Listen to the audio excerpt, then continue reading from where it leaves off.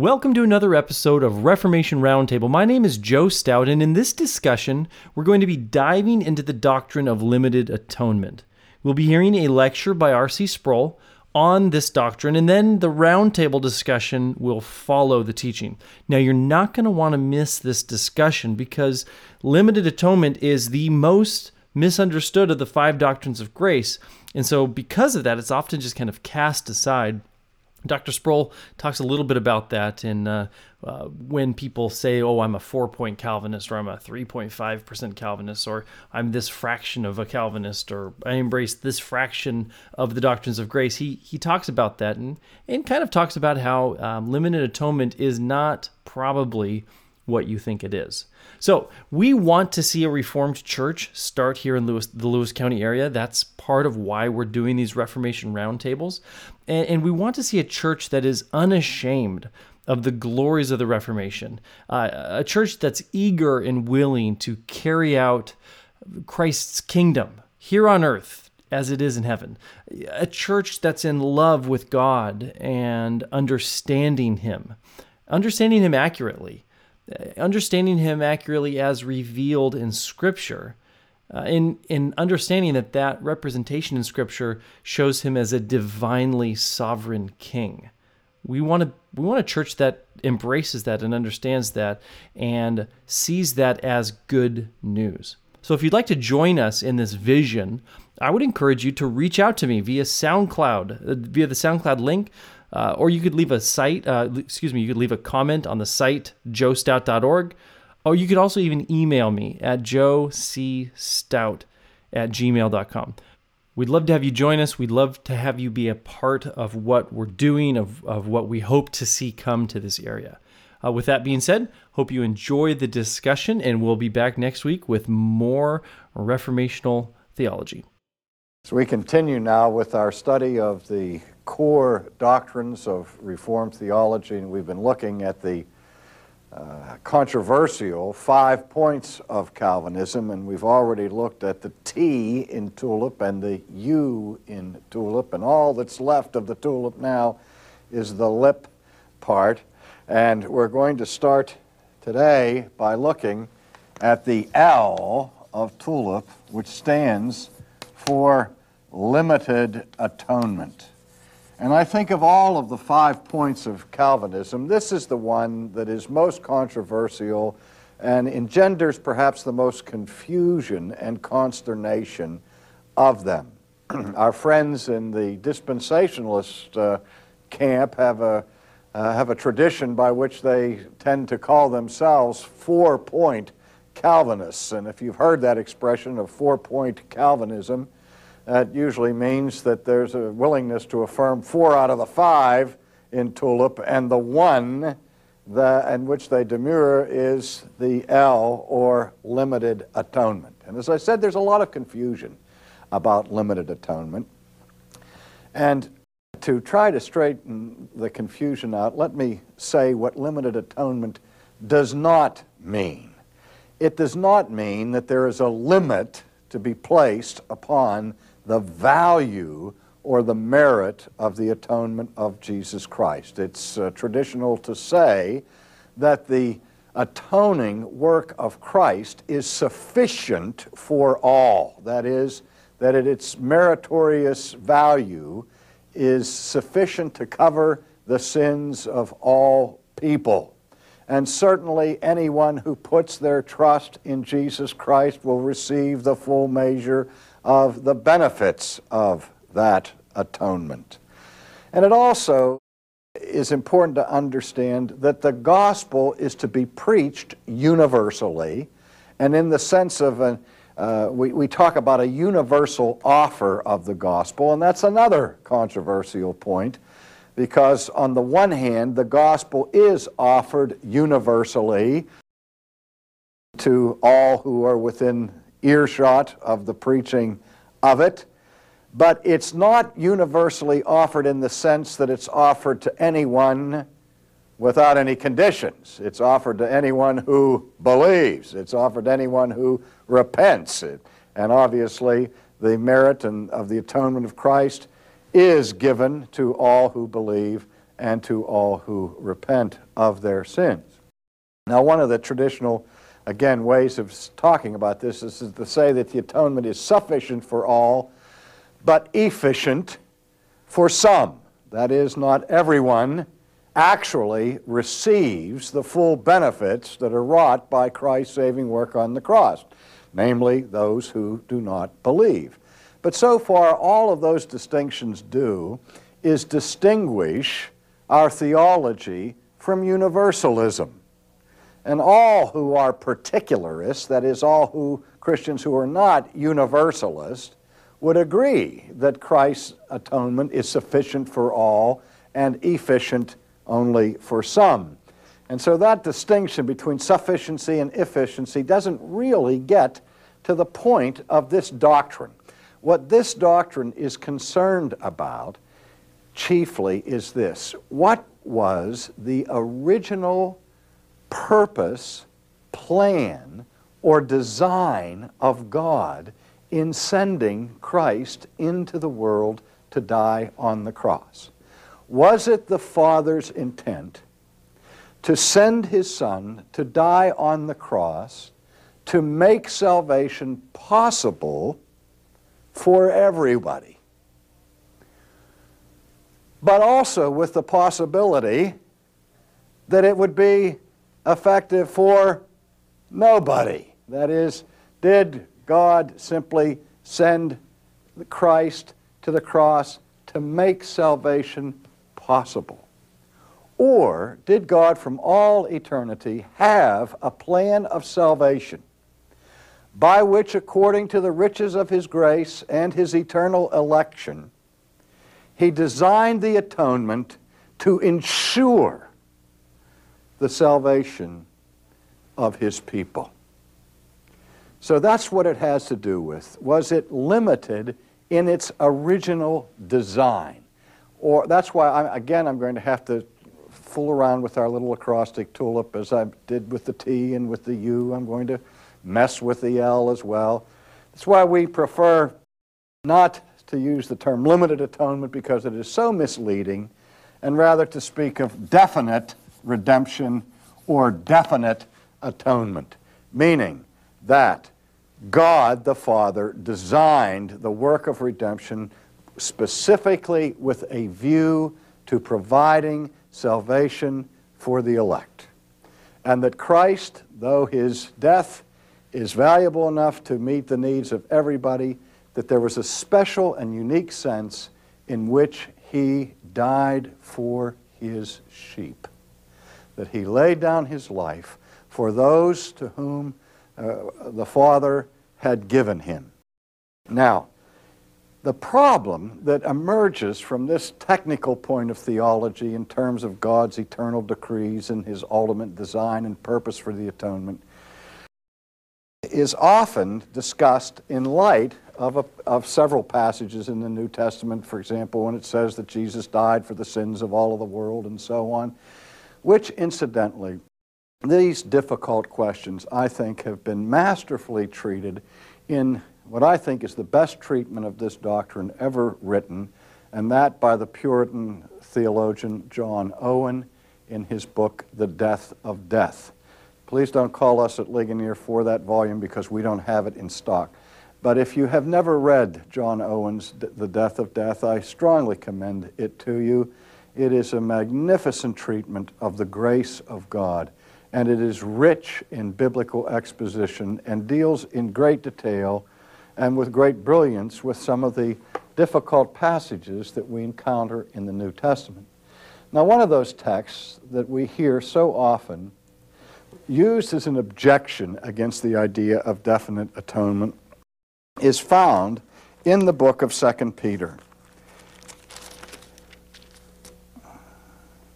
Chapter 3, beginning at verse 8. We read these words: "But, beloved, do not forget this one thing, that with the Lord 1 day is as 1,000 years, and 1,000 years as 1 day. The Lord is not slack concerning His promise, as some count slackness, but is long-suffering toward us, not willing that any should perish, but that all should come to repentance. Do you feel the weight of this text with respect to this idea that in some sense, from all eternity, God wills that only the elect will receive the benefits of the atonement, which is what definite atonement teaches. And here the text seems to suggest that God is not willing that any should perish, but that obviously He's willing the salvation of everybody. Now this text is handled in different ways by different theologians. I have a friend who's a theologian in another camp who has popularized the idea that God, in fact, saves as many people as He possibly can. He's done everything that He can do to effect the salvation of the entire human race. He's provided an atonement in Christ and has provided an offer of the benefits of that atonement to all who believe. But in the final analysis, whether the atonement of Christ affects their salvation rests upon some kind of human response, and God will not intervene to, in any way, sovereignly bring a person to faith in Jesus Christ. And again, the appeal is made to this text that God is not willing that any should perish. Now, in dealing with this difficult text, there are some ambiguities with it that have caused the scratching of the heads of many biblical scholars and interpreters. In fact, if you get 10 commentaries on 2 Peter, chances are you'll get 10 different interpretations of this particular passage. And the problems have to do with understanding precisely two different words in this text. The first is the word willing, and the second is the word any. Now let's look at the first one. God is not willing that any should perish. Here is a specific reference to the will of God. And we know that in the New Testament there are two Greek words, both of which can be translated in English by the word will. Unfortunately, each of these words is capable of several different nuances, so when we're asking specifically what kind of willing is in view, you can't settle the question simply by looking up the Greek text and looking at your Greek lexicon to find out what is being used here. There are 6 or 7 different ways in which the Bible speaks about God's will or His willingness. For purposes of saving time, let me just take a few minutes to look at the 3 most frequent ways in which the Bible speaks of the will of God. The first way the Bible speaks of the will of God is in terms of what we call the decretive will of God. Or some people call it the sovereign, efficacious will of God. Others call it the ultimate will of God. And what we mean by this meaning for will or willingness has to do with that will of God by which God brings to pass sovereignly whatsoever He chooses to do. When God wills the world to come into existence, His willing of it makes it so. It is a sovereign decree that must needs come to pass. It can't not come to pass, and it cannot be frustrated by any outside force. And that's what we're talking about when we're talking about the sovereign decree of will. Now, let's suppose that this text is using this meaning or nuance for the will of God. What would it mean? That God is not willing that any should perish. If the any refers to any person, and if we translated it to mean that God decrees that no human being will perish, what would be the obvious conclusion? If God sovereignly decrees that no human person ever would perish, then manifestly no human person would ever perish, and this text would then become the classical proof text for universalism. But again, The debate about the text is not between particularists and universalists. It's between parties who both affirm particularism, namely that not everybody is saved. And so then we look to other possible nuances to the word willing. Now, the second most frequent way in which the Bible speaks of the will of God is what we call the preceptive will of God. And a precept is a law or a command. And the preceptive will of God refers to the commands that God gives to people. The Ten Commandments would be an expression of the preceptive will of God when God says, "Thou shalt not have any other gods before me," and so on. He's setting forth his law. Now, we cannot disobey the preceptive will of God with impunity, but we do have the power and the ability to break this law, so that there is a sense in which the preceptive will does not always come to pass because people don't always obey it. Now again, let's apply this possible meaning to this text, that God is not willing in the preceptive sense that any should perish, meaning he doesn't allow or give his sanction or his moral permission on people when they perish. Now there's a sense in which that's true, because since he commands all people to come to Christ, manifestly the failure to obey that command would be to violate his preceptive will.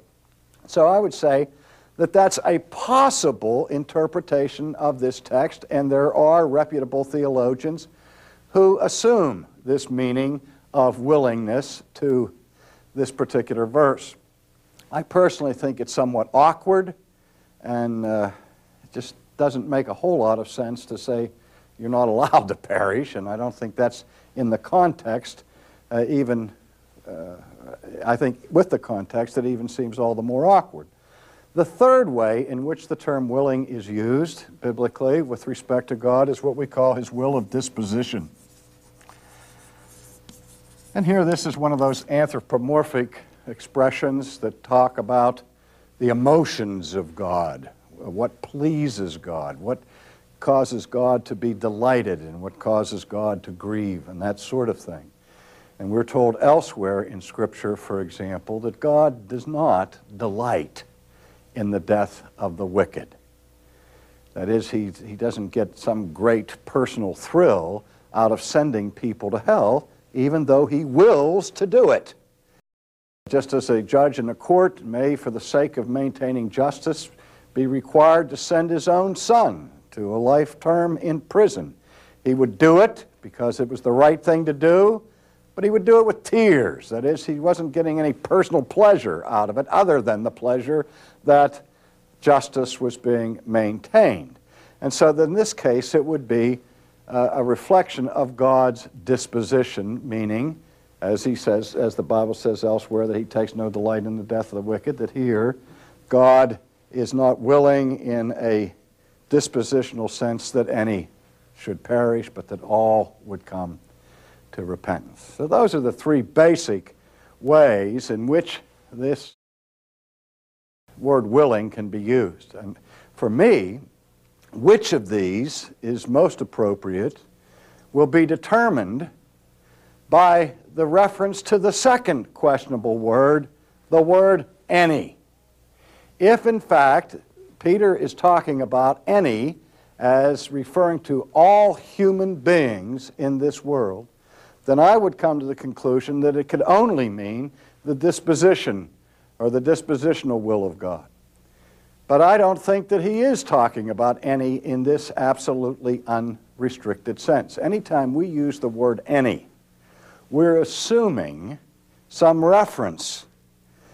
Any what?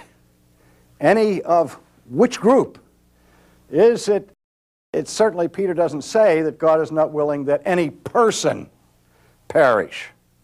We have to supply that person as if it were tacitly understood. But is there any other possible reference to the any besides any human being.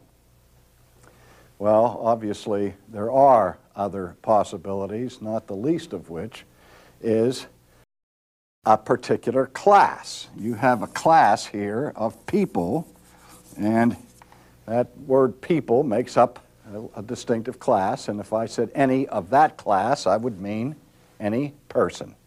Or I could have another class, a class called Jews. And if I spoke of any of that class, it would refer to anyone who was Jewish or American or whatever other group I would incorporate within that circle.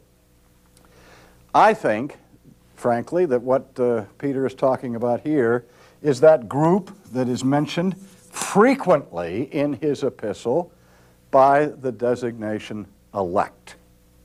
Certainly, the Bible speaks frequently of the elect, and the elect make up a distinctive group. And the question is Peter here speaking about people? Is he speaking of the body of disciples, of which Peter is a member? Or is he speaking of the whole number of the elect? We remember in John's Gospel how Jesus mentions that none of those whom the Father has given him will perish, and that they will all come to faith, so that everybody in that group of those who are the elect are certainly going to be redeemed. Now, again, Peter is not specific here about what group he's referring to with the word any. But he's not utterly silent. If we look back at the text and look at it carefully, we read this in verse 9 of chapter 3. The Lord is not slack concerning his promise, as some count slackness, but is long-suffering toward whom? He is long-suffering toward us. He is long-suffering toward us, not willing that any should perish, but that all should come to repentance. Now, grammatically, the immediate antecedent here of the word any is the word us. And I think it's perfectly clear that what Peter is saying here is that God is not willing that any of us should perish, but that all of us should come to salvation. But we're still not finished with the problem, are we? Because now we have to ask, who's the us? Well, again, in the broader context of his epistle, the us, I don't think he's speaking of all mankind indiscriminately, but the us or the we is a reference to the believers, to those people to whom Peter is speaking, which are the believers in Jesus Christ. And so I don't think that this text gets rid of the idea that God designed the atonement for a purpose, which purpose, by his design, must needs come to pass.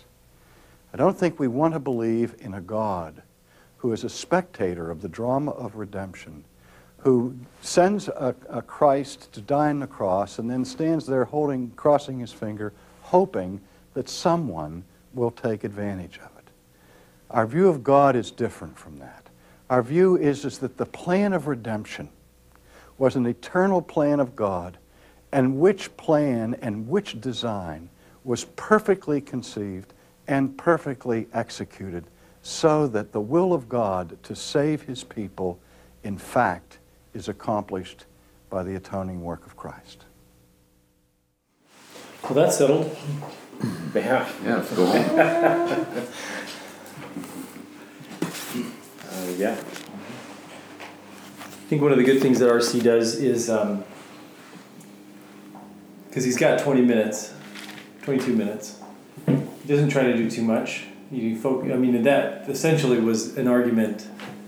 It was basically addressing the argument against limited atonement. It wasn't really necessarily laying out the argument for limited atonement as much as saying, hey, this is the argument within this group of particularists, And it was helpful to kind of park there for the discussion, because those kinds of distinctions that he was able to draw out are really, really helpful to look at those three different types of, when it refers to the will of Christ or the will of God, what exactly does the will mean, and then who is the any that he's referring to? Because it was helpful for me to remember that wherever you are on the theological spectrum of Arminian or Calvinist or Reformed, you are not a universalist. In Christianity is not littered with universalists. there's not many universalists within the Orthodox faith, if any. And so we all are particular redemption people. It's just, how are we particular redemption? Are we particular redemption because that final bit of sovereignty lies with man and his choice to come to God, and God gets it up to this point, but then he leaves that last little you got to take the medicine kind of thing? Or is it all him? Is it all him from start to finish? Root and branch. Him talking about that friend of his, or the men in the other group, just the point where he says that, well, God just isn't able to convince them fully, and it's like, as soon as you go there, it just blows up. I don't know. To me, it just blows up in his face right there. It's like, God is not able. Is there anything that God is not able to do? Mm-hmm. Let's look at the definition of God and maybe really evaluate that. Yeah. Can we take a moment maybe? And because I think what R.C. did was he, like he commented, he went and said, hey, this is the argument against it. But what is the working definition of limited atonement, maybe as you understand it, as we understand it, and then kind of maybe work at the discussion from that angle a little bit, because I think that, I think it's kind of important to have that clearly defined. Okay, what is it? And I know that's like a really deep thing, and maybe it's just something that I just need to go and kind of read a little bit further, because so I want to kind of maybe. Yeah, he kind of assumed you were already on board with it. Mm-hmm. He didn't develop an argument for it as much as. I'm not really even looking for an argument for it. I'm just Right. like, okay, what is your working definition, and where does it come from out of Scripture? Yeah. I mean. Yeah, I think his reference to 2 Peter is just one of the main arguments against limited atonement, because of the words used in the Scripture there. And many people would read that and think, oh, well, this is clear. God doesn't want anyone to perish. Everyone's saved. So is he talking about universalism? So I think limited atonement is saying, well, we don't believe in universalism. We don't believe that God aims to save everyone on the planet, but can't. Mm-hmm. It comes down to more of that particular redemption of, well, not only do we think and believe that what God says in the Word means that not everyone is saved, but that there are a particular people group that God has reserved for His glory that are to be saved. And that those people are determined ahead of time by God's infinite wisdom and pleasure. So I guess when I think of limited atonement, the question that pops up into my head is, are we talking about limited grace? And I guess from a functional standpoint, when I think about God being all powerful, all capable, all able, the way that the phrasing comes off when we say limited atonement, it comes off as a currency exchange. It's like, I have a limited amount of this stuff that I'm giving out, and I'm not capable of giving more of it. And I see it as I see it as like this really strange.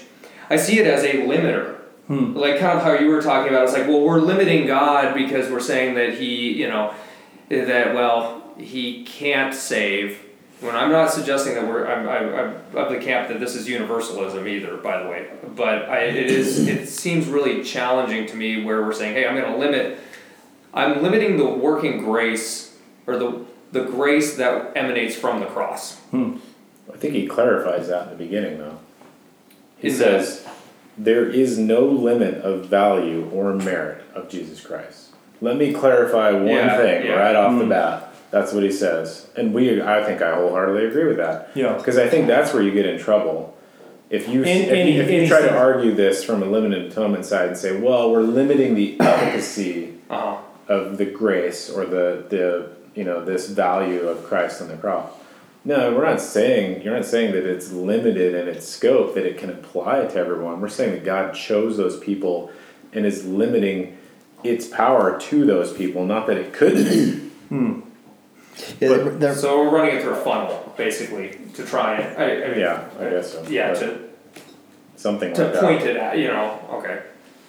This gets off. This spins off the argument of the why do good things happen to bad people, or that why does God choose for certain things to happen to certain people, and the way I get out of this is it comes down to ultimately that God has he has that choice. It is up to God, and it's always been up to God, and it's never been.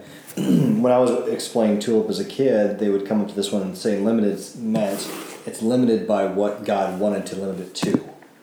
Not that he couldn't do more, but he was, and then it touches on the whole predestination thing of why did he, foresee or predestine these elect, as he pointed out, and that's something that I think people will always struggle with because, well, why?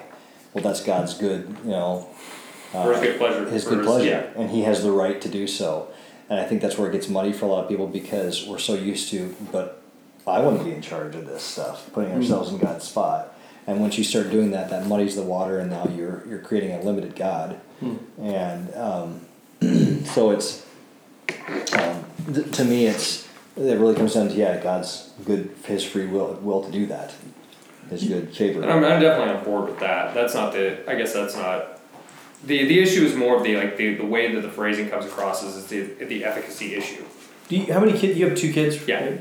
So when you had your first kid, you were limited in your love for that kid to one child. And you think man, I love this kid so much. How could I ever love another one like I love this one? And then number 2 comes along, you're like, whoa.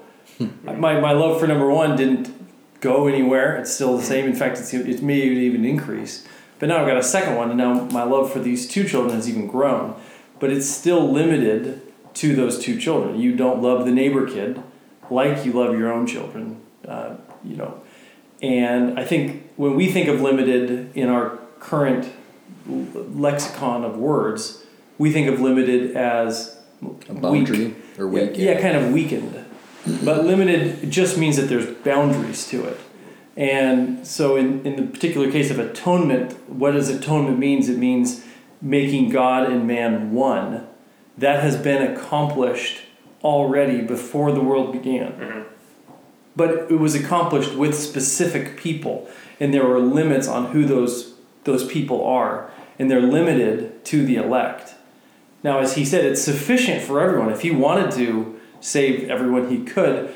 For whatever reason, his own good pleasure, he chose not to. He chose to save some and not save others. But that atonement, that making one of God and man, was limited to those people that from the foundation of the world. Once again, I like R.C.'s definition of definite redemption. Mm-hmm. Or particular redemption, that's it's more, I think it's more timely.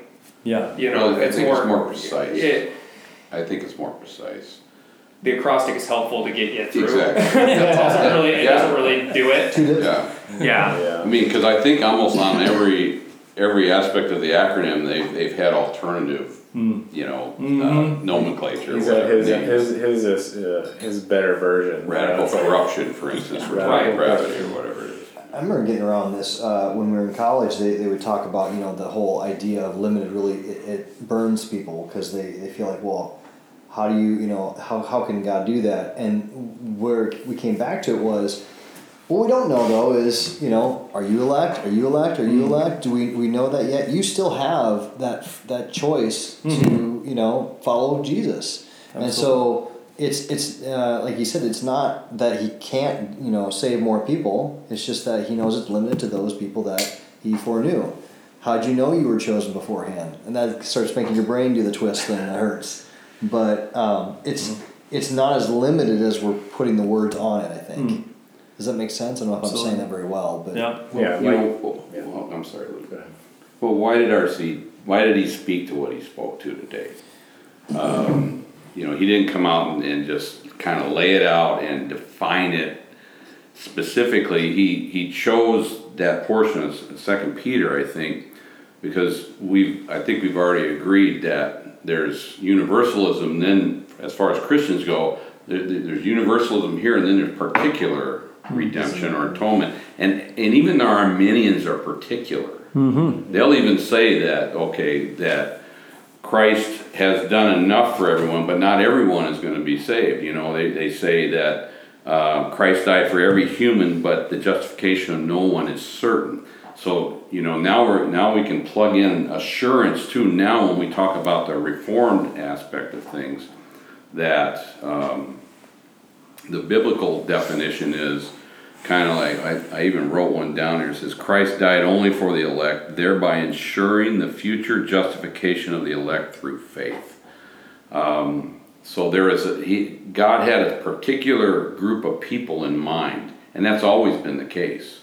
And then you start breaking down what does foreknowledge mean? What does it mean when they say God knows you or foreknew you and all of that? That's why I think it's almost I don't know about a 4-point Calvinist. I don't know how you can consider anybody a 4-point. It all one part of the acrostic is diminished or deemed not appropriate or wrong. The whole thing just crumbles and falls apart. I think R.C.'s actually said that, and there's other things. So I think he addressed that, because for me, whenever I read about limited atonement or particular redemption, the issue, it comes to some scriptures that talk about all or the world. For God so loved the world, okay? And I think if you go into like a concordance and look at the word all, and you look at the context of the word all in there, most often you can't replace all with every human being in the world. You can't for all time. For if the word all is there and it's relating to people, I think the thing that the folks in the New Testament are particularly talking about are the fact that now, in the 3 books that really hone in on justification, Romans and Galatians and what's the third one? Ephesians, we start to see a real addressing of the Gentiles now. Because before it's been a lot of the Jewish, and now we're talking about an inclusivity that heretofore has not really been the case. Now in the New Testament, particularly again Romans, Galatians, and Ephesians, Paul is now talking about this inclusivity of the Gentiles. And I think it's, I even wrote the scripture down, if I can find it. John 10:15 and 16. I lay down my life for my sheep, and then in verse 16, and I have other sheep that are not of this fold. I must bring them also, and they will listen to my voice. So there will be one flock, one shepherd. I think in the mind of Christ, there's a particular group of people he's talking about, and it kind of distills down on what this limited atonement business is. I've heard people use the term effective atonement, definite atonement, particular atonement, effective atonement, and so one of the things R.C. brought up is he said, when we think about, if you're maybe more of the Arminian persuasion, you think about God's atonement being effective for all with the provision that we believe. So we're the cofactor in the enzyme, so to speak. The enzyme doesn't work unless it has that little protein cofactor. What that assumes is that God sent Jesus into the world not actually knowing that anyone would be saved. If you take it all the way out to the end, to the corners, if you push that logic out to the corners, there's a chance Jesus could have come and saved no one. And so we know from Scripture that Jesus did not come to save no one. He came to save his sheep.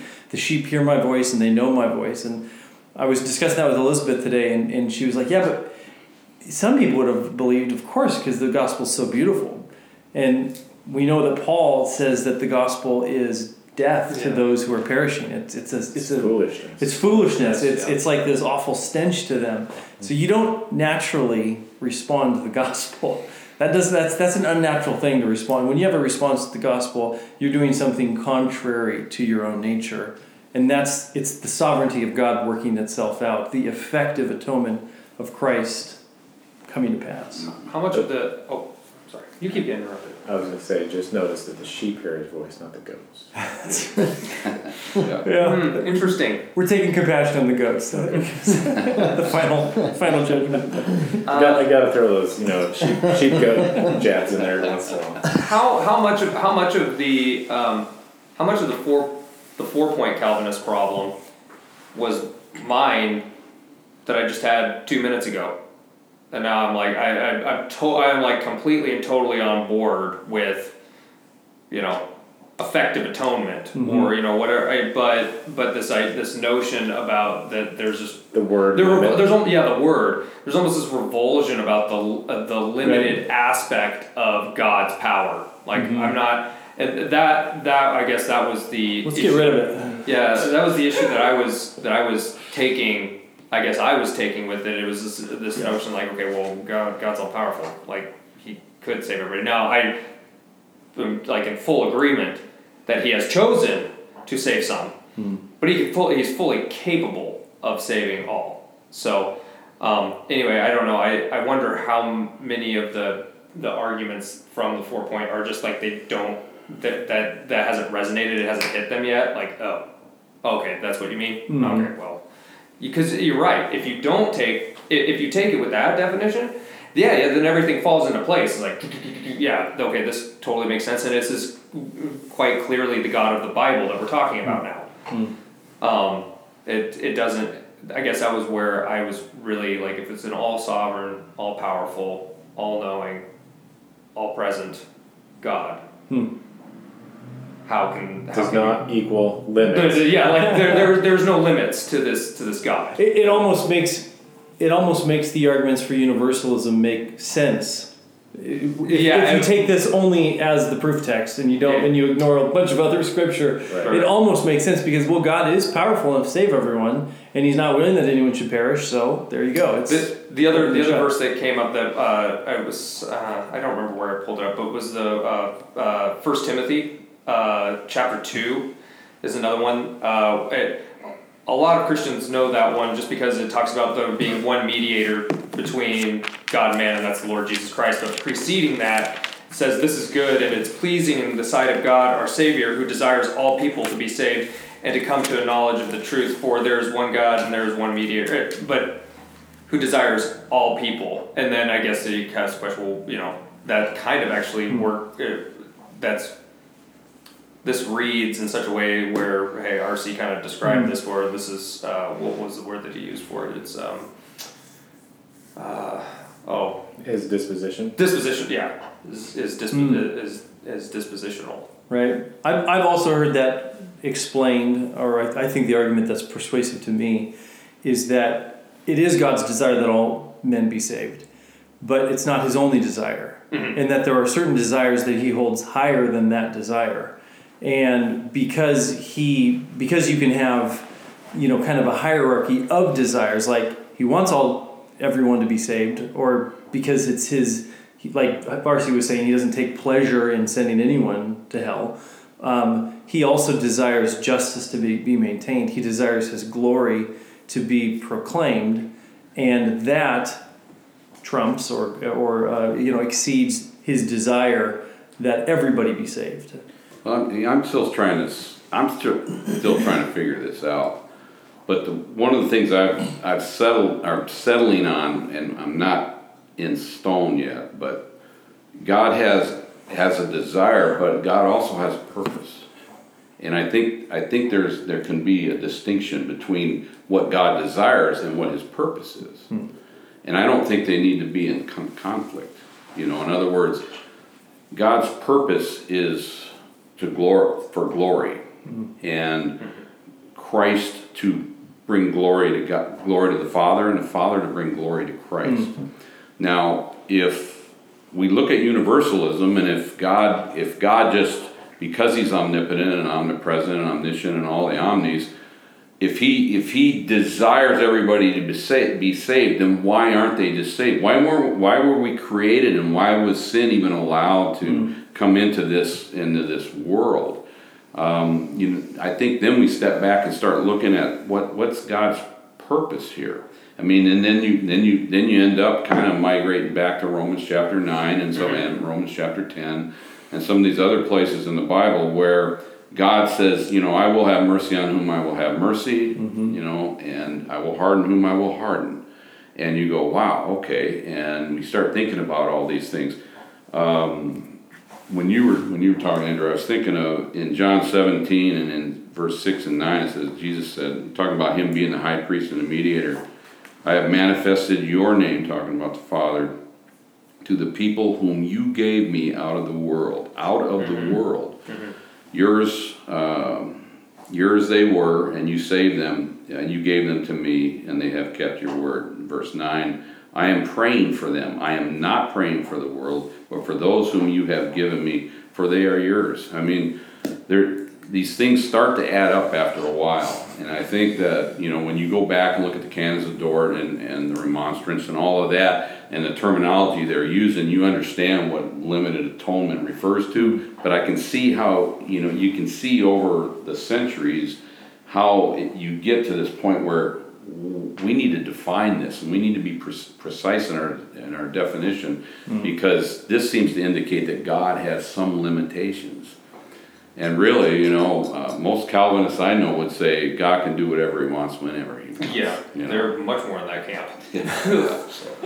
I'd be curious to know, like in that verse in Timothy, when it says that He desires, like how close is that to His will, and the actual Greek word of that will that R.C. was talking about, where he said, well, it's really not that clear. There's like 6 or 7 different meanings, and then hey, here are the 3 most important. And even in the verse that he pulled, the ESV translates that to wishing. Yeah. Which is, I think, is kind of interesting. That really strips it of the kind of that declarative will. Decretive right. will, right? It would definitely not mean decretive. Yeah. Right? So that's why I was kind of like, I could see how those arguments can be made when you just look at that, but if you don't know the background or you don't know the root meaning of it, and then to know, I don't know any Greek and I don't know any Hebrew, and it's like rely on all these commentaries from people who understand it and know how it's used in different contexts. To know that all that matters, I guess. I guess is a driving point for me to look to some of these people who know more than I do when I'm looking for explanations. So I have a practical question, and it's not a loaded question. It's not like I have an answer. Sure. Yeah. I mean, I have some thoughts, and I know you guys have some thoughts too, but when we talk about, let's just say we decide, okay, limited atonement, effective atonement, we'll just call it effective atonement, is true. We believe it. How does that affect the sharing of the gospel? How does it affect our declaring the universal call of the gospel to an unbelieving world? Does it change how we give people Jesus? Go and make disciples of all nations, baptizing them in the name of the Father, Son, and Holy Spirit. It's an obedience issue. It's an obedience issue, right? So it's not for me to know who is saved and unsaved. It is God's sovereign will over who will be saved and not saved, and I can have an opportunity to participate in the blessing of watching people become brothers and sisters in Christ. I guess because I totally agree. My question though is, not does it change the command to go do it? Does it change how we do it? Do we change at all the Romans Road discussion of bringing people to meet Jesus? Does it change the language that we use when we're sharing the gospel with our neighbor? I guess that's more my question. Not should we share the gospel? Absolutely we should. Matthew 28 all the way. Does it change it at all?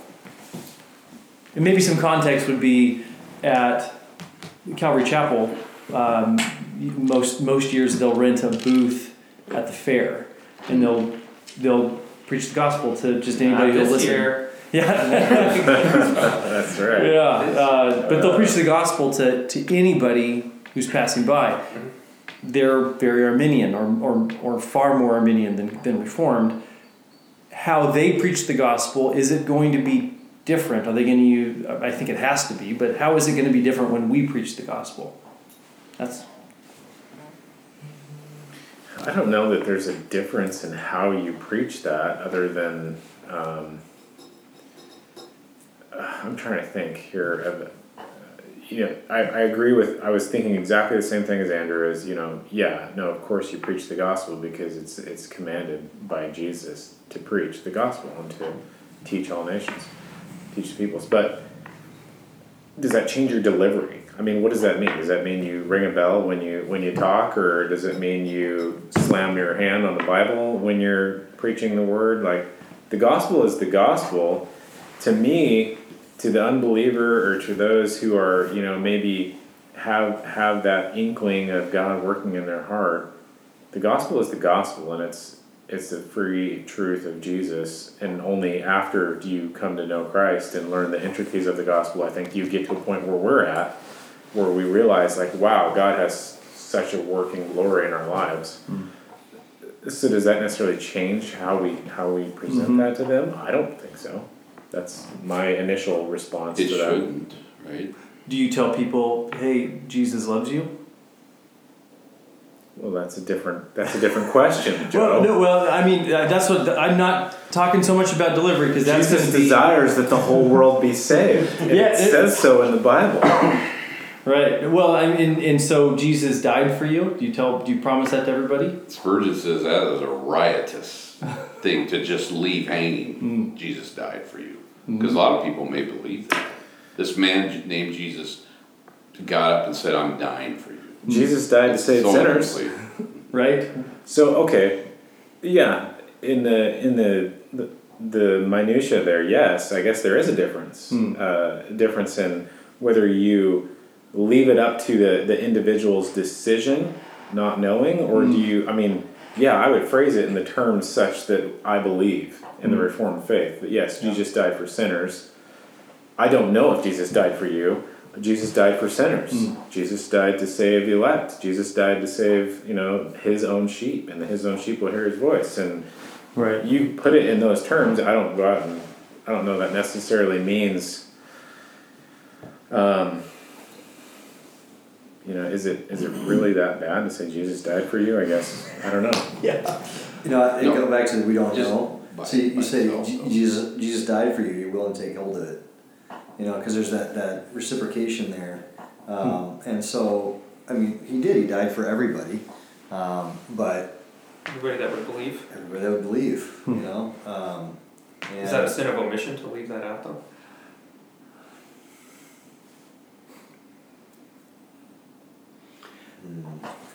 So the Spirit hurts something in a person when they hear about Jesus dying for them.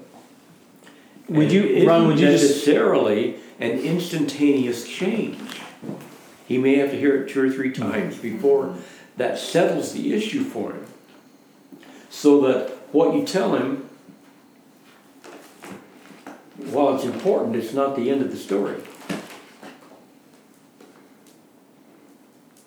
It reminds me of that phrase I heard when I was a kid. It was share the gospel and sometimes use words thing. Where you're being an example, because it ultimately is up to what's God's pleasure. And so I don't know how biblical that is, because Romans 10 says, "How will they know unless someone tells them?" And how how beautiful are the feet of those who take the gospel. Yeah. I'm not saying that good works is not vital, but faith comes by hearing, and hearing by the word of God. Because I've had people that just rely totally on their do-gooderness, but they go and they do something, And I'm going to tell you, there are a lot of good people out there doing good things who are God haters. You know, they're doing it for whatever their motivation is certainly not to bring glory to God. And although there's a benefit to be elicited there and come out of that, if God's not glorified, I would contend it's an abomination even. That we would esteem someone for a good work when God's the one that should receive the glory for it. So, and I'm not trying to be argumentative here. I try not to be contentious anymore anyway, but I used to be one of those caged Calvinist types, but I think I've been delivered from that. But I think the preach the gospel all the time, use words when necessary. I think the reason why there's wisdom in that is that trust God to bring about salvation. So you get on an elevator and you got 30 seconds with a person. You don't necessarily, that's not necessarily like you're morally obligated to share the gospel with them in 25 seconds. When it creates I guess, that's I like how you put that, because it creates that paralysis by analysis. We're overanalyzing, how do I perfectly phrase this, when it ultimately is God that's directing that. So, simply saying, Jesus died for you. How is God going to use that? And I think that this is where the minutia, the difficulty of playing with God's ideas gets so tricky, because it's God working through us, and that's a very, in a way, hands-off kind of thing, and trusting. Say, okay, I'm going to deliver this. So if you're at the fair, how would you phrase that?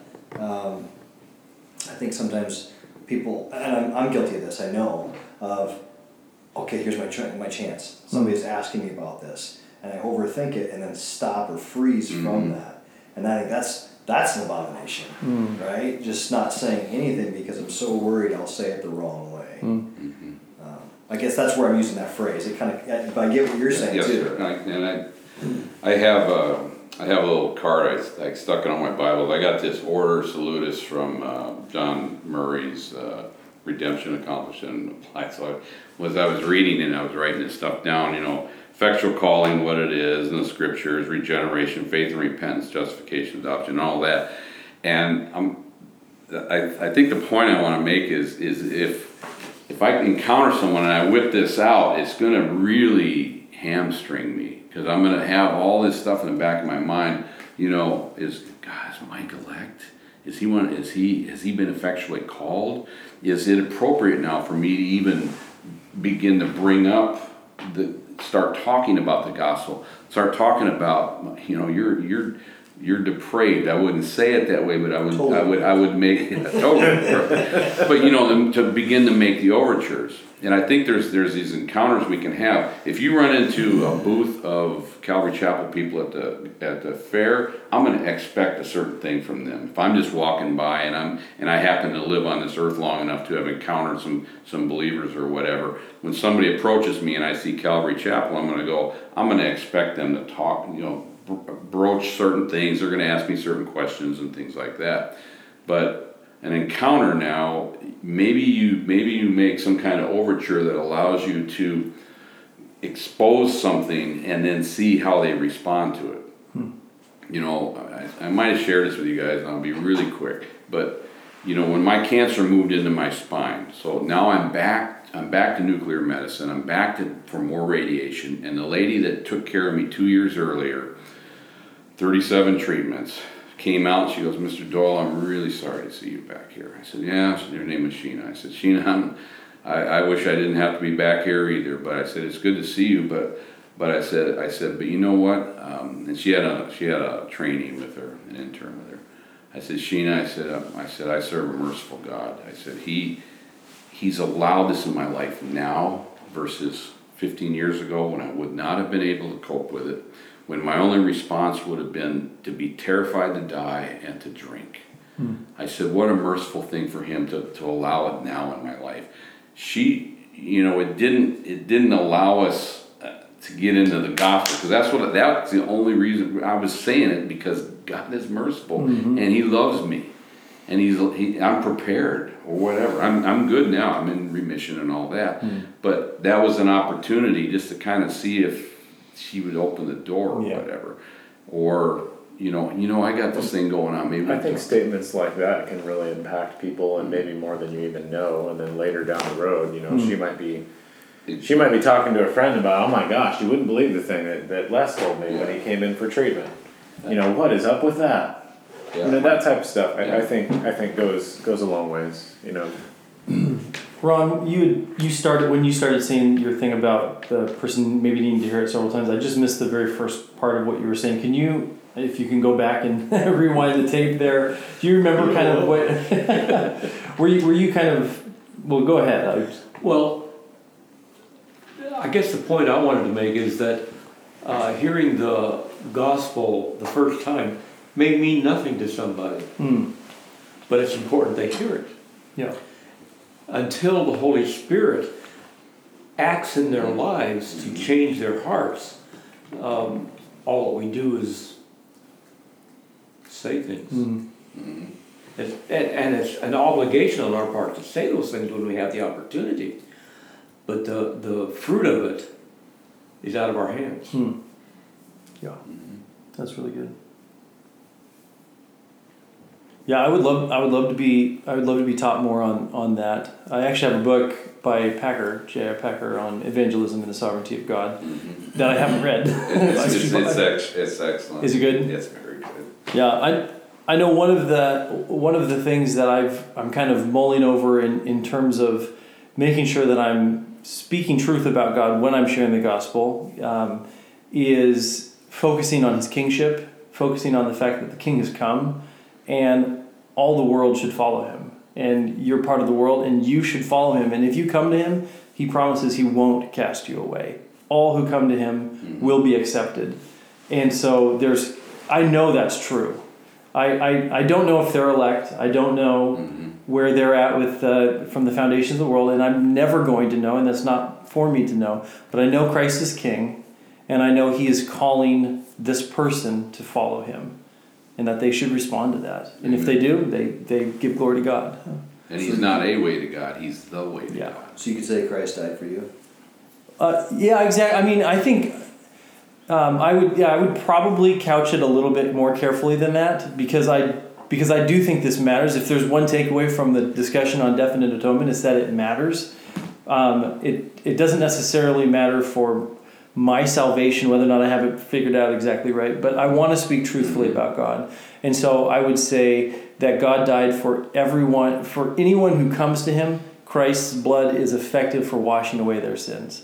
So if you come to Him, you won't come to Him unless He calls you, but you won't come to Him unless you choose right now to come to Him. And later on, you'll realize that it was God calling you, but you need to make the decision now to follow choose this day whom you will serve. I want to piggyback on something that Ron said here about the idea of, hearing the gospel and, like it could mean nothing and you keep hearing it. In 2 Timothy, in 3, and how from childhood you have been acquainted with the sacred writings, which are able to make you wise for salvation through faith in Christ Jesus. All Scripture is breathed out by God and profitable for teaching, for reproof, for correction, and for training in righteousness. The Scripture isn't necessarily limited in terms of its scope of being exclusively about salvation. There are benefits that can be had from somebody, and so when we throw that stuff out there, it might not stick that first time, you're right, but I think it's really important I think sometimes we can kind of harness things or pull back a little bit because we don't want to cast pearls before swine. But at the same time, I think that there are other benefits that, yes, this person might not benefit from, the saving grace of God, but maybe sort of that common grace that comes out of Scripture, maybe it does something that brings glory to God in another way. And so by presenting the gospel, you're providing that. And so I don't know. That for some reason that just kind of stuck out when you were talking about that. So. So Les, in your story about that you told to the Less. nurse. Huh? Oh, go ahead. So if I would have been sharing the gospel with you, I mean, could you say right now that Christ died for you? I know he did. Okay, so 25 years ago, if I'm sharing the gospel with you, how could I not share that with you? That Christ died for you. How could you not share that? Yeah. I'm not sure I understand what. Well, you're- what you don't understand is that how do I know if you're elect or not? Oh, absolutely, I agree. So I mean, I could share that to answer your question. I can share it with anybody. Christ died for you, but it's not my job to figure out if, I mean, Did for the I first give you hours. the impression that that's what I thought? No, I'm just saying that I think that the answer to his question is really quite simple. You know, like even the thief on the cross at one point in time was hurling abuses at, and at some point in time he changed his mind. So apparently, About 30 seconds later, like, oh wait a second. I'm just saying that it's a kind of a funny question you brought up compared to this limited atonement thing, which. And the thing about this limited atonement, or that passage you brought up, it reminds me of when you and I battle about pedobaptism or something. And you have what I would consider fairly vague passages that kind of refer to it, and I go to and say, it seems like the whole New Testament is pretty clear about baptism, but that's our difference. And it's the same thing. Go to Ephesians 1. I mean, he's really clear about election, predestination, and I know we're all good there. Those are very clear passages, and it's true that this in what he brought up in Peter there was definitely worthy of looking at the questions and whatnot. But I wanted to share one thing out of Ephesians. That has to do with that predestination and stuff. That's I think pretty good, and I think it uses the word adoption. I think that a lot of times we don't think of. You know, when we think of adoption in America, we think of adopting little kids, and we're out there doing a good work, doing a good thing. We're helping them out. We're saving them. We're whatever. And I don't say anything of that facetiously. But when he says, chapter 1, verses 4 and on just a little bit, just as he chose us in him before the foundation of the world, that we would be holy and blameless before him in love, he predestined us to adoption as sons through Jesus Christ to himself.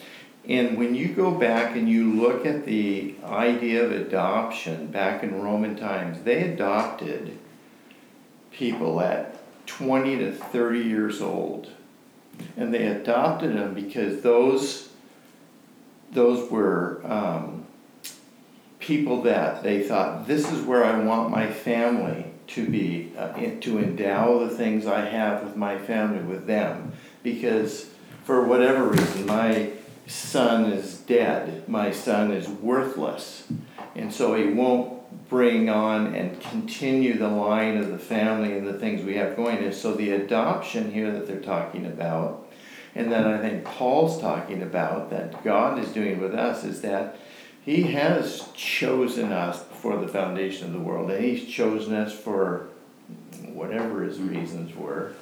But I think it's because that not that he's limited, but he has limited it to whoever he's chosen. And so it doesn't seem, maybe Ron and I, because we're old, we've kind of settled some of this stuff. It's not that complicated. And yet it is. Many of the things you guys, I feel, have already said is because he's chosen, he made the vessel, he chooses the vessel. He created everything, so if he doesn't choose it, who am I to say, well, that doesn't seem quite right. You hardened Pharaoh's heart? Well, what's with that? And our Job, Job, as he finally figured it out, as God explained to him in about the last 2-3 chapters of the book, and Job's going, I don't know what I was thinking. I get it now. Yeah, of course you're in charge. But if you finish verse 5 and in the 6, I think he kind of, after it talks about adoption, for the purpose of His will and for His glory. I mean, it Yeah. kind of answer, puts the dot on the I or whatever Yeah, period. and just the last thing, so I publicly won't be giving you too hard a time. I mean, I just, Yeah, it's on tape. I just wouldn't even worry about it. I'd say, I don't know the guy at Starbucks. I talk to people about Yeah. the Lord a little bit now and then. Actually, far more than they're interested in, and it can be very brief. But I'm certainly not going to go. I'm not sure if God died for you or not. But let me tell you about some of the good things, just in case you're elect. And I know we weren't stumbling onto that approach at all, but to me it's kind of like, whatever. It seemed like he died for less or something. Yeah. And I'm just good with that. I don't get too hamstrung. I get a little bit kind of like, oh boy, I sure wish I knew the scriptures better a lot of times. But I had an Arminian pastor talk to me about what he was actually talking through the parable of the sower, and in the way he interpreted the seed on the path, he interpreted that as the gospel being delivered in an unclear way, that Satan will come and steal the gospel away from people. And so for him, presenting the gospel extremely clearly was like critical to the success of the gospel. And so for him it was like, how do I communicate it clearly so that Satan can't steal it away from this person? And so I don't believe that. I believe that the Word of God, and he would too, but I believe the Word of God is never going to return void. It's going to go out and it's going to accomplish what it's supposed to accomplish. Its purpose, exactly. And so when we're sharing the gospel, it's not, I'm just, the only reason why I'm bringing this up really is I don't want to mindlessly repeat a Chick tract if the Chick tract is not being biblical. If you've ever read the Chick tracts before, he's a hardcore Arminian, but there could be some really good value in the way he's presenting the gospel in some ways, but I want to make sure that I'm being theologically consistent when I'm preaching the gospel to people. So, of course, never saying like, well, I'm going to couch what I say because I don't know if you're elect or not. I don't know if any of you guys are elect, but I believe you are. I don't know it, though, because I'm finite. And so that means that since we're finite with everybody, how we present God to them, I think that there is ways that we should maybe strive for in terms of speaking truth about God. But also I think we can try to be persuasive. We should try to be persuasive, even though we know that God's doing the work. Maybe our persuasiveness is how he's doing that work. And Paul tried to persuade Felix to become a Christian. And we should try to persuade people to become Christians too, even though it's God's effective work that ultimately is the result. Paul said in 1 Corinthians, the message of the cross is foolishness to those who are perishing. I mean, but see, we're, like you said, we're not the arbiters of that. We're just to be, I've talked to pastors before who may have been in kind of a dry spell or something. I said, not that I'm wise or anything, but listen, from what I understand, God doesn't want you to be successful. He wants you to be faithful. And if you're being faithful, that's all that really matters. And I was thinking of something Spurgeon said about this limited atonement business. I'm paraphrasing, huge. But he said, there are some in the camp, when we think about it, the Arminians, the visual may be a very wide and welcoming bridge that only goes halfway to heaven. Whereas the Reformed aspect of things would be a narrow bridge that goes all the way to heaven. Kind of hearkening back to there's this offer for everyone, but the justification you need to appropriate it or whatever. And I really struggle with that word. I think that I agree with that assessment, but I think when we hearken back to the idea of us preaching the gospel, in no way do we need to try to direct the gospel or the sharing of that. I don't think with anybody, and so that's to me is kind of a clear God doesn't want us to try to narrow in on who deserves it and who doesn't. Obviously, right? And so you preach the word to whoever and encouraging and using truth, but not getting hung up on how you're presenting. I don't think don't think getting hung up on how you're presenting the gospel because of some of that, as long as you're speaking truth. Nuances and words I would agree with, that there's good in that. But I think getting wrapped around the axle too much on that is just going to hinder your sharing the gospel with anybody. One of the things that Paul does when he's speaking in Athens, I've always thought of it as a really neat rhetorical trick. Trick is probably the wrong way. It was obviously inspired by the Holy Spirit to do this, but they have all of these false gods, and so they have their unknown God. And so he says, well, let me tell you about the unknown God. He's like, this is the one, you've been worshiping this unknown God, let me tell you about him. Well, that was obviously, he was just kind of doing something clever to get them to visually understand, there's a God that you don't know about, and I'm going to tell you about him. Well, that was very persuasive. That was persuasive to a lot of people. And that wasn't just, him mechanically reciting the Romans Road. That was him kind of adjusting to the situation and being dynamic. Absolutely. And I think we should maybe strive for that. But also it's not a Charles Finney was popularized a lot of the psychological aspects of getting people to come to Christ. So he popularized the idea of altar calls and the anxious bench and those kinds of things that are meant to put men on the spot and give them kind of a peer pressure to convert, which God can use it, and he has used it. He's used it in a lot of people's lives.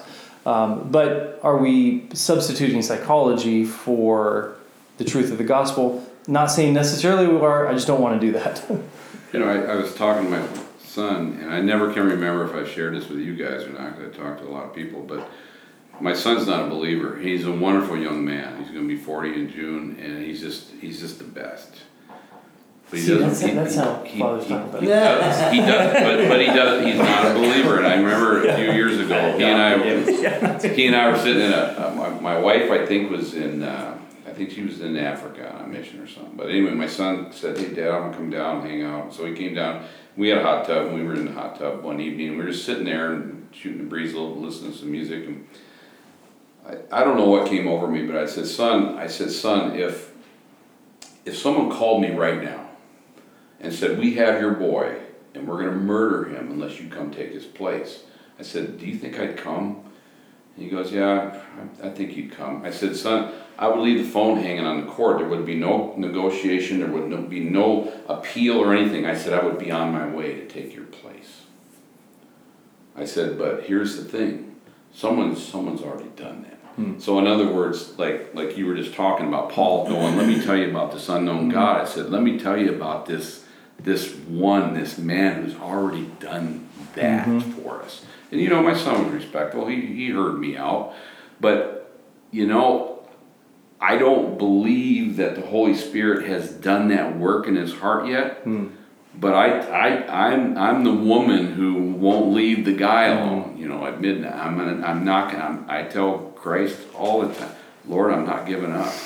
I am gonna make your ears bleed because I am begging and pleading for you to save my boy.